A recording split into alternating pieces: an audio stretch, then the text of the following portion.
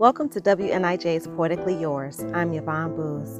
This week's poem is by Margot Anderson. It's called Threat. When did our children go from asking for help to wailing in pain?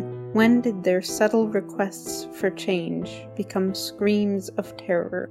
When did high school stop being something challenging and turn into a literal fight for lives? Active shooter drills, stop the bleed training, and armed officers. Rapists and racists on campus, and a war outside.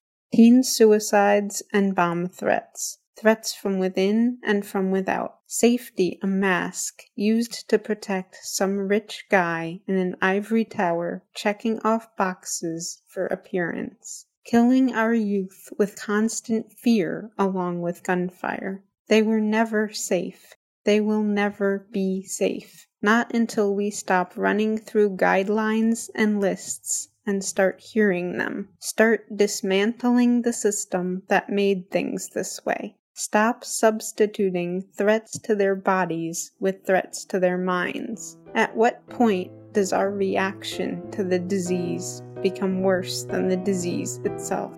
I fear we're rapidly approaching that line.